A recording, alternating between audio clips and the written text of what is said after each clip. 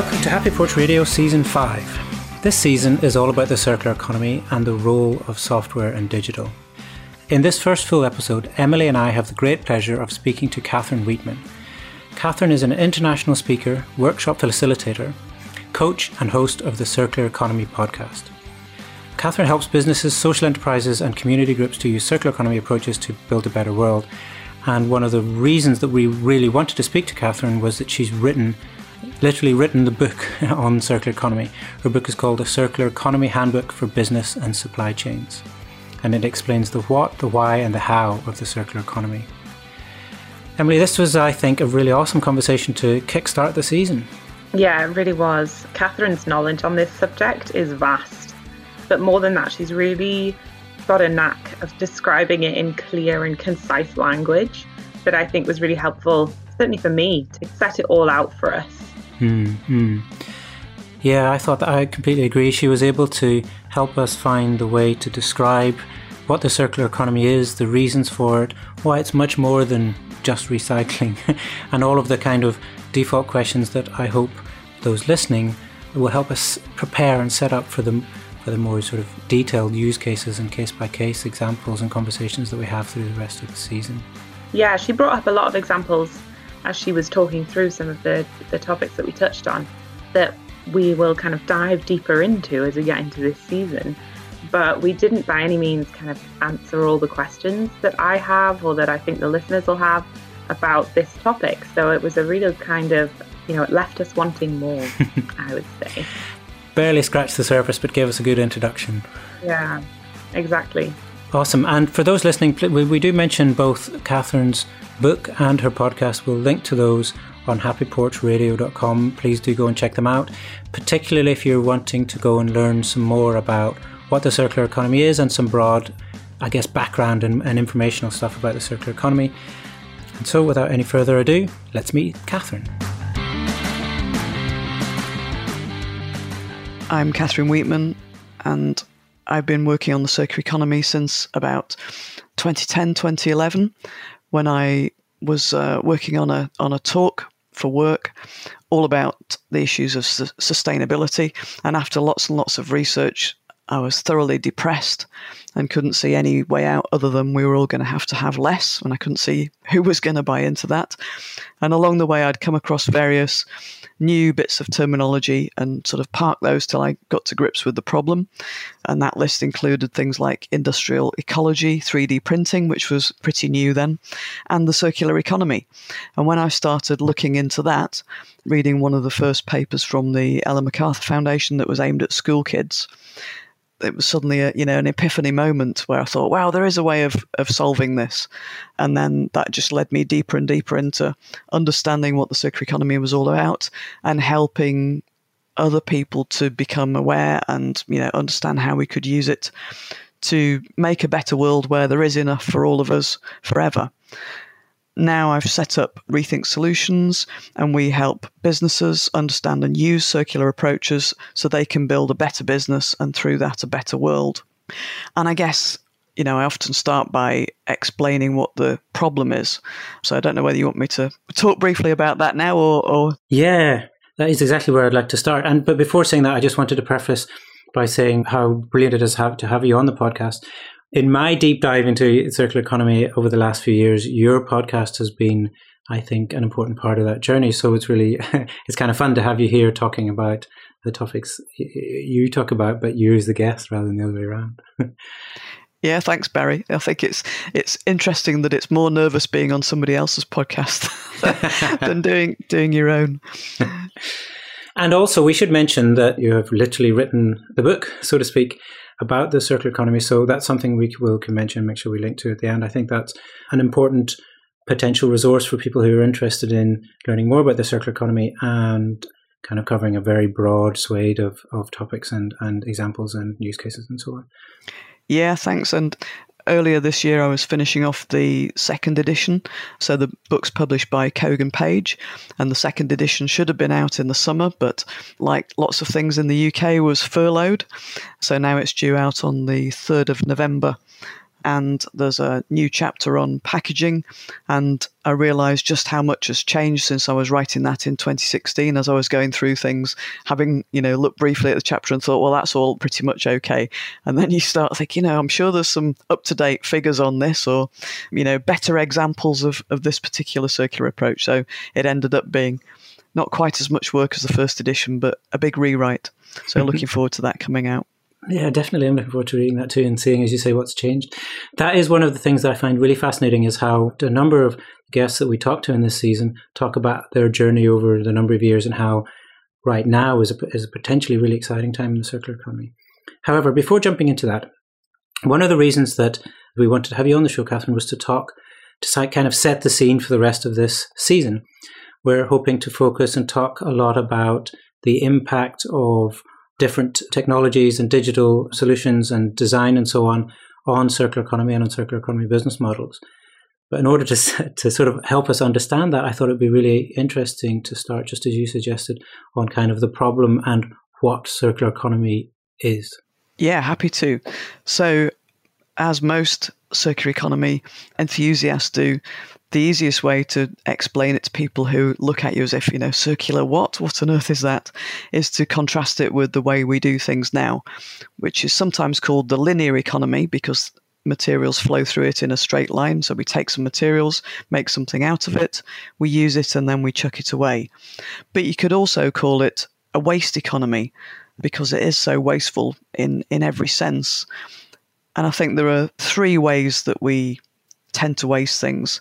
First of all, we're driven towards fast everything. So, fast fashion, fast technology, fast cars, even fast furniture now. Apparently a sofa is a kind of, a seasonal purchase almost, not something that you buy and keep for 20, 30 years.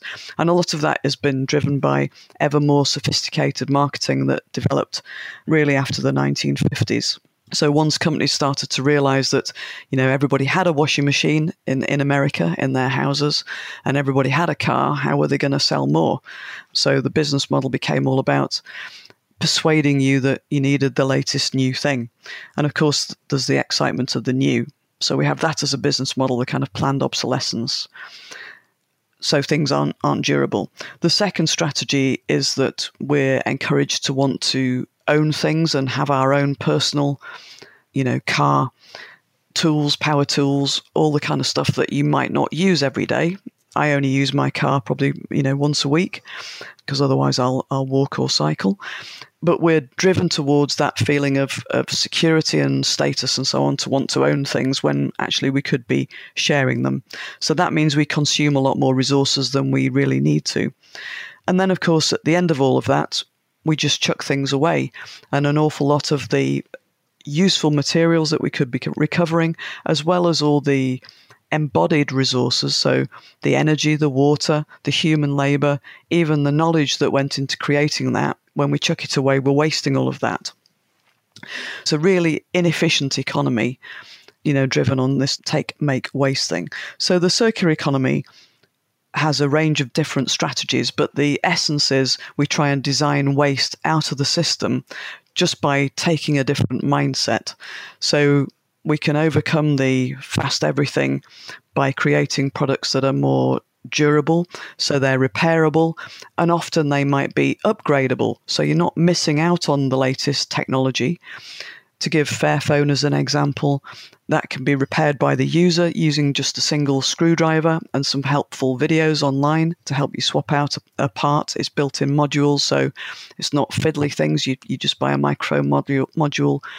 And they produced an upgraded camera module, so if you particularly wanted to focus on taking really good selfies or landscape photos, you could upgrade the camera module for about €30 and swap it out in 5 minutes and you've got the latest gadget.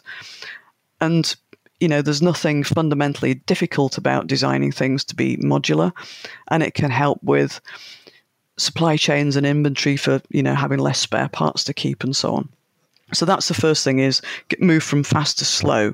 The second strategy is moving from a culture where we want to own things ourselves to a culture where we're using things. So car shares, bike shares, tool libraries, all those kind of things. And that can either be a real sharing strategy where you and me might be part of a tool library as co-owners or as members of a cooperative, and we're putting the hours and the time into making those resources available for our community. Or it could be more of a pay-per-use system, like the Boris bikes in London or Santander bikes in London, or Uber cars or Airbnb. And here there's a platform helping connect the supply and demand, but I would argue that's not really sharing, that's pay-per-use. And there are other ways of doing that. So Olio for allowing people with leftover food in their fridge that's still in good condition to make that available to their neighbours. So there are lots of solutions there. And the third strategy is changing that waste and discard system so that we're recovering and regenerating the resources that we need for the next set of products.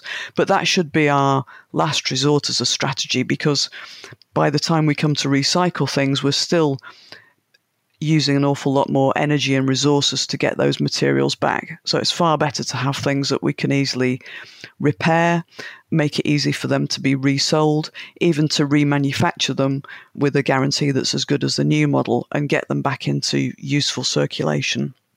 And the fourth thing that I always like to add, which doesn't come across in all circular economy models, is that we should focus on having materials that are safe and genuinely sustainable. So they should be safe for the people who are either mining them or farming them at the beginning of the process, so we're not using pesticides and stuff. They should be safe for nature, they should be safe for the user, and they should be safe, when they're eventually recycled. We shouldn't be putting toxins and poisons into the system at any stage. Awesome. That's a really excellent summary. And I think your answer there kind of highlights how broad a mindset, a concept, circular economy is, because it covers those different things, and we can go into depth on all of those. What I want to do is maybe we can pick out a couple of things to talk about there in detail, or some questions to talk about. But for the listener, if you're interested particularly in digging more into circular economy, we'll put a whole bunch of links and resources, including Catherine's, on the usual page on happyporchradio.com. Go and check it out there. But Catherine, what I wanted to do was dig into a little bit of the kind of, I guess, some of the standard questions or assumptions that I've experienced. And one of them is when people ask me something along the lines of, as a traditional economic system, what's the motivation other than to be sustainable and the sort of greeny kind of label?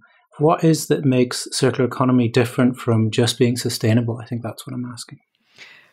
Well, I guess it's the way the system's designed, in that it's a different way of seeing the value in the system and seeing the value that's leaking out of the linear economy.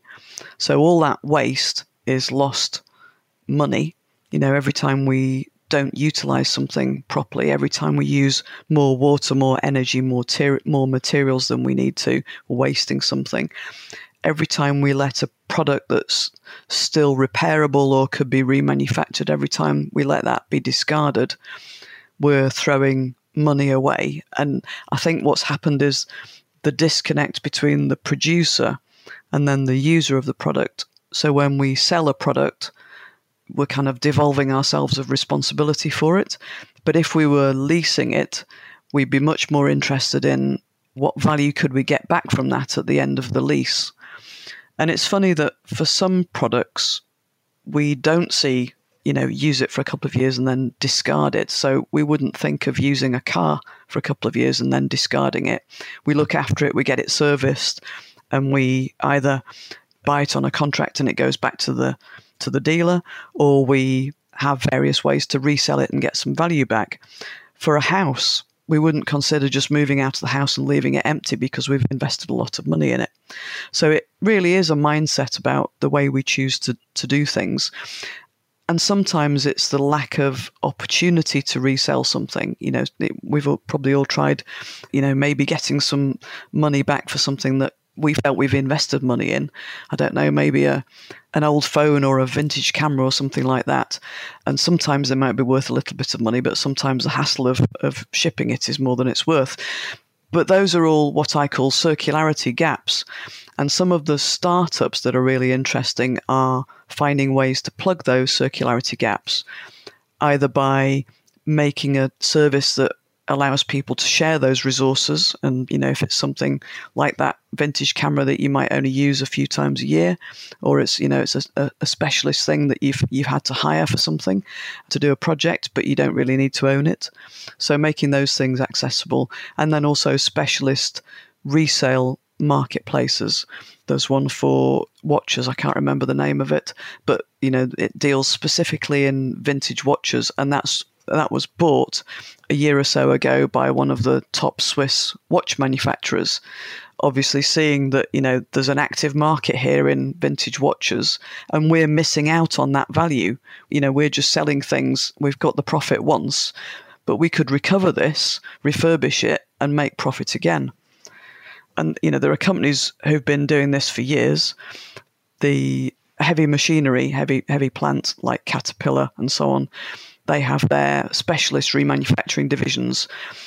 Cummins remanufactures diesel engines, and those divisions are more profitable than the ones that make the new equipment. And I think people are starting to wake up to the opportunities around that. I think the word opportunities is what, to me, is kind of what is so interesting about this whole broad conversation. So it's pulling together the genuine, fatal environmental and waste problems that we're facing, that covers everything you could possibly imagine, as everybody's, I'm sure, very aware, and the business and sort of innovation opportunities. And then the other thing you mentioned was aligning suppliers and business needs with the customers and clients that they service. And by pulling those things together, it suddenly becomes this, instead of this daunting problem, it suddenly becomes this exciting space of opportunity and things that can have multiple impacts. That is the thing that, with this series, that I'm hoping to explore, but with a particular focus on the digital and sort of online and technology that enables those things. I'm sure, and I hope everybody listening, as we describe some of those things, is thinking about, well, we've talked about platforms and apps, and so often, particularly for these cases, there's some sort of technology tool that enables it or makes it better or whatever. Just to fill in with a couple of the other sort of driving factors, there's the availability and affordability of key resources. Some of the resources particularly used in technology, there's more demand than there is supply. You've probably seen things around lithium for batteries for electric cars and so on. And so some companies are starting to realize that the resources they depend on are going to be coming under increasing pressure, and that obviously puts the price up. And we can have things like the coronavirus and other climate extreme weather events that can disrupt supply chains. So having access to your own resources, because you're recovering the product at the end of use and getting those resources back, can become attractive. And companies like IKEA, the CEO Jesper Brodin was interviewed recently and was saying he sees the driving force for circularity as affordability for his future consumers. There are only so many resources to go around. There's only so much land that we've got to grow things, only so much water in the world. As the human population grows and as the wealth starts to increase in the developing economies, people have more money to buy stuff. So we need more stuff to go around. So how do we produce that if we're depleting resources? So affordability is one thing. And then also citizens rather than consumers. We're all citizens in this world. People are starting to become more aware of the wasteful nature of business and are expecting companies to behave differently. People are shocked when they find out that companies are putting products into the world that are not recyclable in any way, or that are toxic when they end up in landfill, or that shed microplastics. And they're expecting companies to do something about that. So, being a first mover on this can really help improve relationships with customers and improve customer loyalty, and have people recommending your brand so you can reduce your marketing spend because you're now connecting with customers that share your values. And I think that's important as well. Yeah. And yeah, there's so much depth there that's really interesting. It's a real journey and exciting one as well, I think. So just to shift topics very slightly, as I've mentioned several times, we're looking at, I guess, the role of software, the role of digital, the role of technology, and all aspects from design and all the way through to coding and implementation and so on, of those things on circular economy in all the different ways, as an enabler, as a benefit, or as a tool that's maybe letting things happen that couldn't have happened otherwise. And I know that in your book, and I think in your new book, you've got a significant chunk about that. Where would you start to sort of pick out things that to kind of talk about what the role of technology is in the circular economy? Sure. And yes, I've updated the technology section quite a lot in the book. So technology, I class in my framework as one of the key enablers for the circular economy. And there are a whole range of different ways it does that. So to go back to the four kind of strategies for the circular economy: fast to slow, owning to using, wasting to recovering, and safe sustainable materials. If we think about how do we move from fast to slow, sensor technology and the Internet of Things can be really helpful there in helping understand how something is performing in use. So if you've created some equipment that's gone into a factory, or, to use the Rolls-Royce famous example of their aircraft engines powered by the hour, lots of sensor technology that's giving them real-time information on how something's performing. And if something's wearing, noticing that this part's wearing quicker than we expected, so I can now go and do something about it proactively. So that can be really helpful. And also understanding how something's being used. One of the first episodes in my podcast with Tom Harper of Unusual Rigging, he was talking about how they'd put sensors into some of the hoists and lifts so they could understand how this was being used, because on a stage there might be, a lift that's being used 20 times in every performance, and another lift that only gets used once and it's lifting a featherweight object. So understanding how something's being used and monitoring how it's doing and deciding which things need servicing when can save the customer money, gives the customer more assurance in terms of the reliability of this, and gets you as a manufacturer or as a provider of the services much closer to the customer and what their needs are. So there's lots happening there. And of course, big data can start to analyze the performance of those things across lots of customers and lots of different use cases, and start to give you new understandings of patterns and trends. Looking at the second strategy of moving from owning to using, we've talked about a few platforms there, but essentially it's all about finding ways to match supply with demand. And there are companies starting to do really interesting things with that. So you mentioned my recent podcast with Reaply, and what they're doing is almost creating a translation dictionary, if you like, between the way one organization might catalog its resources, its equipment, its consumables. So if we think about a laboratory, they might have all sorts of different ways of cataloging the stuff that they buy, both assets and consumables. And another organization in a similar field could catalog it completely differently. So what Reaply are doing is kind of, putting all the matching in place to allow those things to be translated so you can easily see what you might use from another organization. Excess Materials Exchange, another recent episode, are doing something similar, but going further and taking a particular material and then looking to see how else that could be used, and looking to see where could you recover the most value for this material. And the example they gave was old railway lines. And so say the tracks in the Netherlands might be used for 10 years and then resold, perhaps to somewhere in Central Europe. So they've still got plenty of life in them. And so there was an existing reuse market. but Excess Materials Exchange were doing lots of research into other ways and realised that keeping them locally and reusing them in construction in their existing form, so there was no machining or anything to do other than cutting them down to length, would have a smaller environmental footprint for the reuse and also generate more value. So there's all this kind of analysis of different possibilities and weighing up of the pros and cons of different options that's interesting. Going from waste to recovery, there's a lot of use of machine learning and artificial intelligence in learning to recognize different materials. So, mixed waste streams passing through the same system and helping program robots and so on to automatically select and get to ever finer waste streams that you can then create value out of, instead of it being a sort of mixed plastic stream that can only create a low value plastic for a kind of low value use.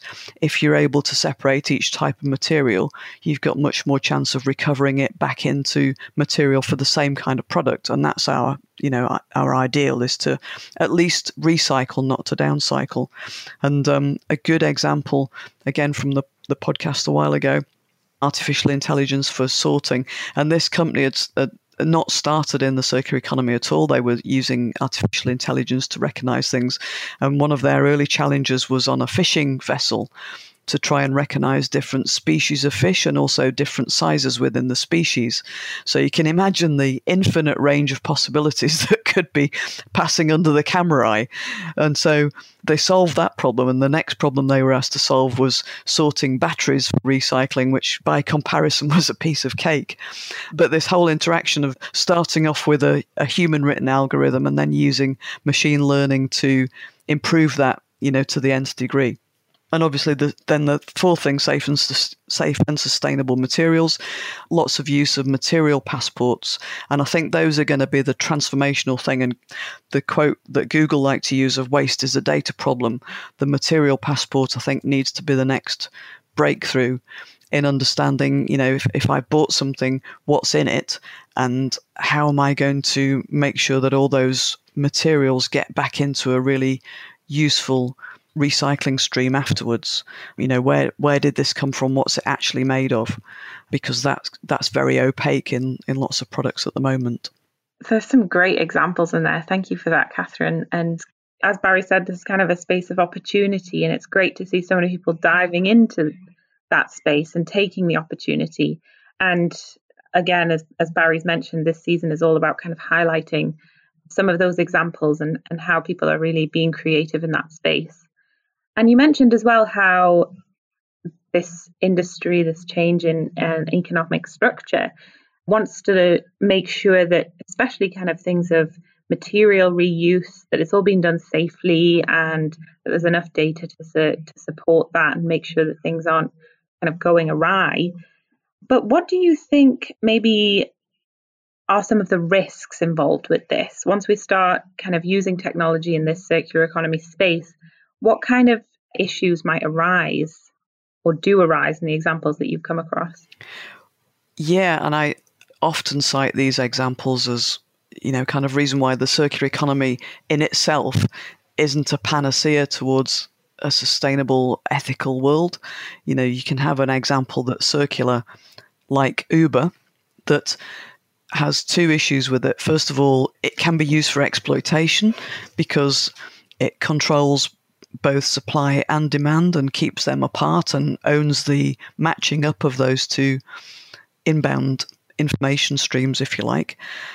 So that could be done in a good way, or it can be exploitative in terms of its surge pricing model and so on that puts the price up when taxis are in high demand. So that can be good in that it can encourage drivers who might have taken a day off to think, there's good money to be made here, I'll go and work. So it increases the supply. But it can also be used cynically, where another form of transport suddenly not available and they just put the price up, and make more money out of it. And also there's the rebound effect. So I think with Uber, its backers have got deep pockets. And one of the things that I worry about in lots of instances is that Uber moves into a new place and then undercuts the opposition. So not just the existing taxi services, but undercutting public transport costs. And in lots of American cities, what they found is that since Uber moved in, the number of car journeys on the road and the car kilometres in the city has actually risen, because people are now finding that the convenience and the cost of Uber makes it not worth walking to the subway station. So from a sustainability point of view, that's not good either. So I think, if something like Uber was community owned or employee owned, that would be much more ethical from my kind of perspective. So I guess it's this kind of ownership of the algorithm and the data. And I feel quite strongly that, open sourced is the way to go. And this kind of, control of data, as we're seeing in lots of contexts, can be really quite risky. Yeah, data privacy is a big issue these days. And I think it is an important topic to focus on in this space. Yeah. You mentioned as well things that maybe at first appear circular and then kind of trip over themselves and become a slightly less sustainable option than the one that was already there. Mm-hmm. What about in terms of the digital industry itself? Obviously, they rely on a certain level of production and therefore energy use and waste and hardware and in the industry itself. So yeah, I suppose I'm asking, how can digital industries walk the talk when it comes to circular economy? Yeah, that's a really good point. And I think, it's one of the concerns that people have around blockchain, is that can provide a really secure information chain so that something is real, which can be helpful for selling valuable resources, that the provenance of it is real and so on. But the energy required to store all those different transactional bits of information is really intensive. And as we all want more information and there's, more algorithmic processing going on at every stage of the supply chain, then there's a real risk of just consuming more and more energy. So I guess, obviously, they have to commit to using renewable energy, and Microsoft have made big commitments on that, whilst, still somebody uncovered the week after that they were continuing to provide equipment and support for the fossil fuel and, other industries. So they hadn't completely transformed as an organization. But yeah, renewable energy, but also the hardware itself, for cloud computing, whilst it kind of happens in the cloud, it doesn't happen just in thin air. So companies like Cisco have big remanufacturing programs and a big commitment to the circular economy. And I think more and more companies producing that kind of equipment are seeing the opportunities of remanufacturing, of providing services rather than selling products. And so they're starting to move towards circular economy models themselves. I think it's interesting to see how we're going to kind of move forward in this space and continue to take steps towards a more circular economy. We've mentioned a bit about this idea that it's based on a mindset. In reality, the circular economy comes from the way that we think about the stuff we're using and how we're wasting and producing. And that digital tools can be really useful for that, even if there might be some issues that come up along the way. How do you think that plays into the idea of this duty of care towards the things that we are consuming? We talked a little bit there about how the companies themselves, the producers, have that duty of care in terms of how their business model works and how they are consuming energy and who they're supporting. But also the consumer themselves. Do you think that the duty of care, the responsibility around this lies with them? Is there a kind of a place to offload this responsibility on policymakers? How do you think we can best kind of share this weight? Yeah, I think that's a really good point. And there are some policies, particularly in Europe, that do put the onus of responsibility on the producer, but maybe not enough responsibility if we take the example of packaging in the UK. So every large-scale provider of packaging, if you like, whether that's a company making things or a company selling things that like a online retailer that's packaging things. So you have to declare the type of packaging that you use and how much of each to quite a fine level of detail. And you have to buy coupons that offset the recycling of that. So you could recycle it yourself, or you can just pass on that responsibility by buying the packaging recovering notes, they're called. But the revenue raised from those only covers about 10% of the cost of councils collecting and trying to recycle that. So it's a long way from funding improvements in recycling technology to allow us to, say, deal with all the different types of plastic packaging. It's a long way from preventing companies putting stuff into the market that isn't recyclable. So it's the legislation's there and could quite easily be tweaked to create a perfect circular economy, by making it very, very costly to put stuff into the market that isn't easy to recycle, or where there's no infrastructure, or worse, isn't recyclable at all. And a similar thing with waste electricals across Europe. So the concept of producer responsibility is there, but it's not really being rolled out across most market sectors. Some companies, as I said, are starting to see the opportunity of recovering their own resources to use again, and therefore are taking on that mindset themselves. So Patagonia is a good example. You can return anything to Patagonia for repair, no matter how old it is. There's a lifetime guarantee, and Patagonia encourage and support you to resell that garment when you finish with it, or if if it's not fit for resale, to send it back. And they've got a new, it's only available in America, annoyingly, at the moment.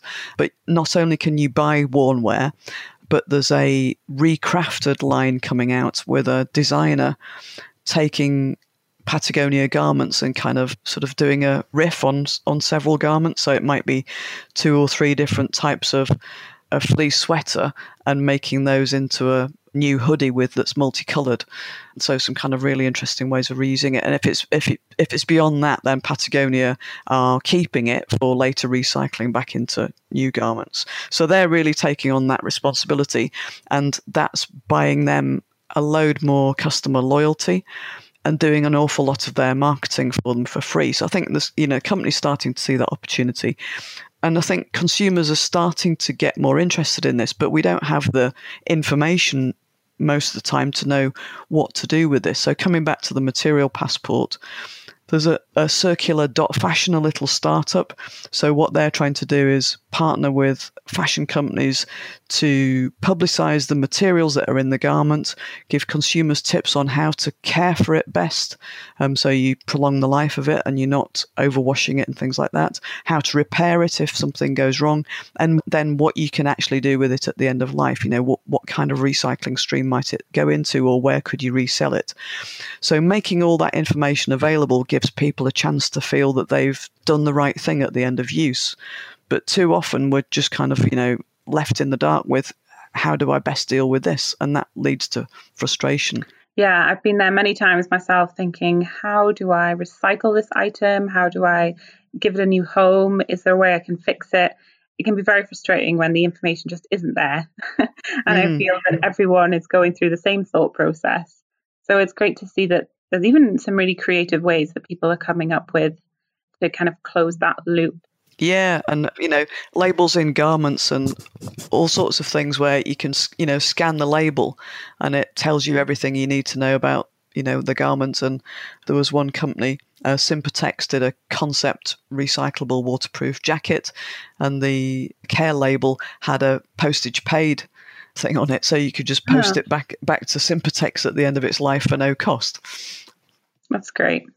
You mentioned kind of Europe when you were speaking there about some of these solutions, and even in Europe and some of the most economically developed countries in the world, they don't have the infrastructure necessarily to deal with recycling in an effective way, or getting the information about waste management, or the kind of information we were just talking about to everyone. And that circular economy is evolving and emerging quickly, I think, in some of the more economically developed countries. What about in the less economically developed countries? And what kind of responsibility do you think there is kind of globally in terms of this transition to a circular economy? Yeah, I think there's a big transition globally. So to take that question in 2 parts and look at what's already happening in the global south and developing economies. So I think their mindset is much more circular to start with. If we think about the circular economy, once you start to understand it, we can all go back to examples from our childhood of things that did last longer. My parents had washing machines that lasted for 30 years, and only just last year did they swap the oven and hob that they'd had in the house for 40 years and was just about still working. And now we only expect things to last a few years, but that's not to say that they couldn't last for longer. It's that they've been designed. So developing economies, because they've not had the disposable income to choose to treat things as disposable and fast, they've been much more creative in repairing things, keeping things for longer and so on. So I think their mindset is already there. What's interesting is that the technology often is the really important enabler in helping them take that to the next level. So there are apps being used to help farmers share information about the way that they're farming the land and what works well, helping them use sensor technology to understand how much to irrigate and when, rather than just having to kind of, guess their way through it and err on the side of caution and use precious water resources that they might not have needed. And the same thing with use of pesticides and fertilizers and so on, being much more precise, and precision agriculture is called. So sharing all that information, connecting people with each other, and this business of connecting somebody who has something with somebody who needs it. The use of the mobile phone across the developing economy is really transformational in that sense. And then coming back to our responsibilities, I think people are starting to realize over the last couple of years that, we've dumped a lot of our problems on the developing economies. So exporting toxic wastes and, because it was cheaper for them to deal with, but then averting our eyes or just not even looking at what might be happening, and the kind of unregulated processing of waste electricals, waste plastics and so on. I saw something where the only way of getting the precious metals out of the technology was for it to be burnt. And it wasn't being burnt in a controlled environment. It was just being burnt out in the open, and people then breathing all those toxic fumes. So some horrendous stuff going on that really should be made illegal now. We should be developing the technology to keep the resources in the local economy and get them back into the system, not export them overseas and then just ignore the immorality of what we're expecting them to do with it. And I think it was a good wake-up call that China and some other countries have sort of said, actually, we're not going to import this any longer. We don't want it. Deal with it yourselves. So many different topics we've covered there, and I feel like, not surprisingly, we've barely scratched the surface of everything we've touched on. But at the same time, I love the fact that we've covered so much and I hope, given us a bit of scene setting or context for this season and digging into those topics in a bit more detail. I really appreciate, Catherine. That's, I think, incredibly informative and useful for me and hopefully for our listeners as we prepare for season 5. 2 final questions to finish off with. One is, in the very sort of summary format, what's your vision? What's your dream for the future of the circular economy? I think that it becomes more open sourced, and people start to build the ethics into it as well, that it's not just looking at the physical flows and looking at, how can I control this material or how can I control this information, but that it becomes more of a community approach and an open sourced approach where transparency and ethical approaches, fair approaches are there for all to see, and that we can all go and look at who made my clothes, who made my technology, what are they made of, and what can I do with that? And that it's not acceptable for anybody to put something into the world that's not recyclable and it's not safe for us or for living systems. And I think, we've got a long way to go, but companies are starting to see that as a real opportunity to set themselves ahead of the competition and be the companies that citizens want to spend their money with. Or you want to work with or be part of. Exactly, yeah, and that's a really important point, that people want to have meaning in their work, and millennials particularly are turning away from those companies that just have profit as their only purpose for existing. Mm-hmm. So thank you again, really appreciate that. And there's so much there. We will share all those links on happyporchradio.com, and I hope those listening will continue along the journey with us as we speak to some people. Many of the things we've touched on, materials passports, digging into the data, the different business models, sharing economy, and the different, I guess, consumer facing and B2B, and the different parts of the supply chain that we're hoping to explore in this season 5. So that's really incredibly exciting. And just finally, Catherine, for those listening who want to learn more about you, your book and your podcast, where should they go?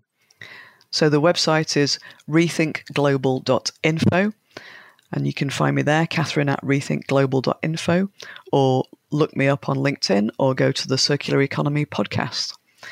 And thanks, Barry and Emily, for a really interesting conversation. Really enjoyed talking to you both about technology and all things circular, and look forward to hearing more of your podcasts as you dig into different examples. Wonderful. Thanks again, Catherine. And Emily, let's full steam for season 5. You can find notes and links from this episode, plus a full transcript at happyporchradio.com. If you are enjoying the show, please take a moment to give us a positive review on your favourite podcast app.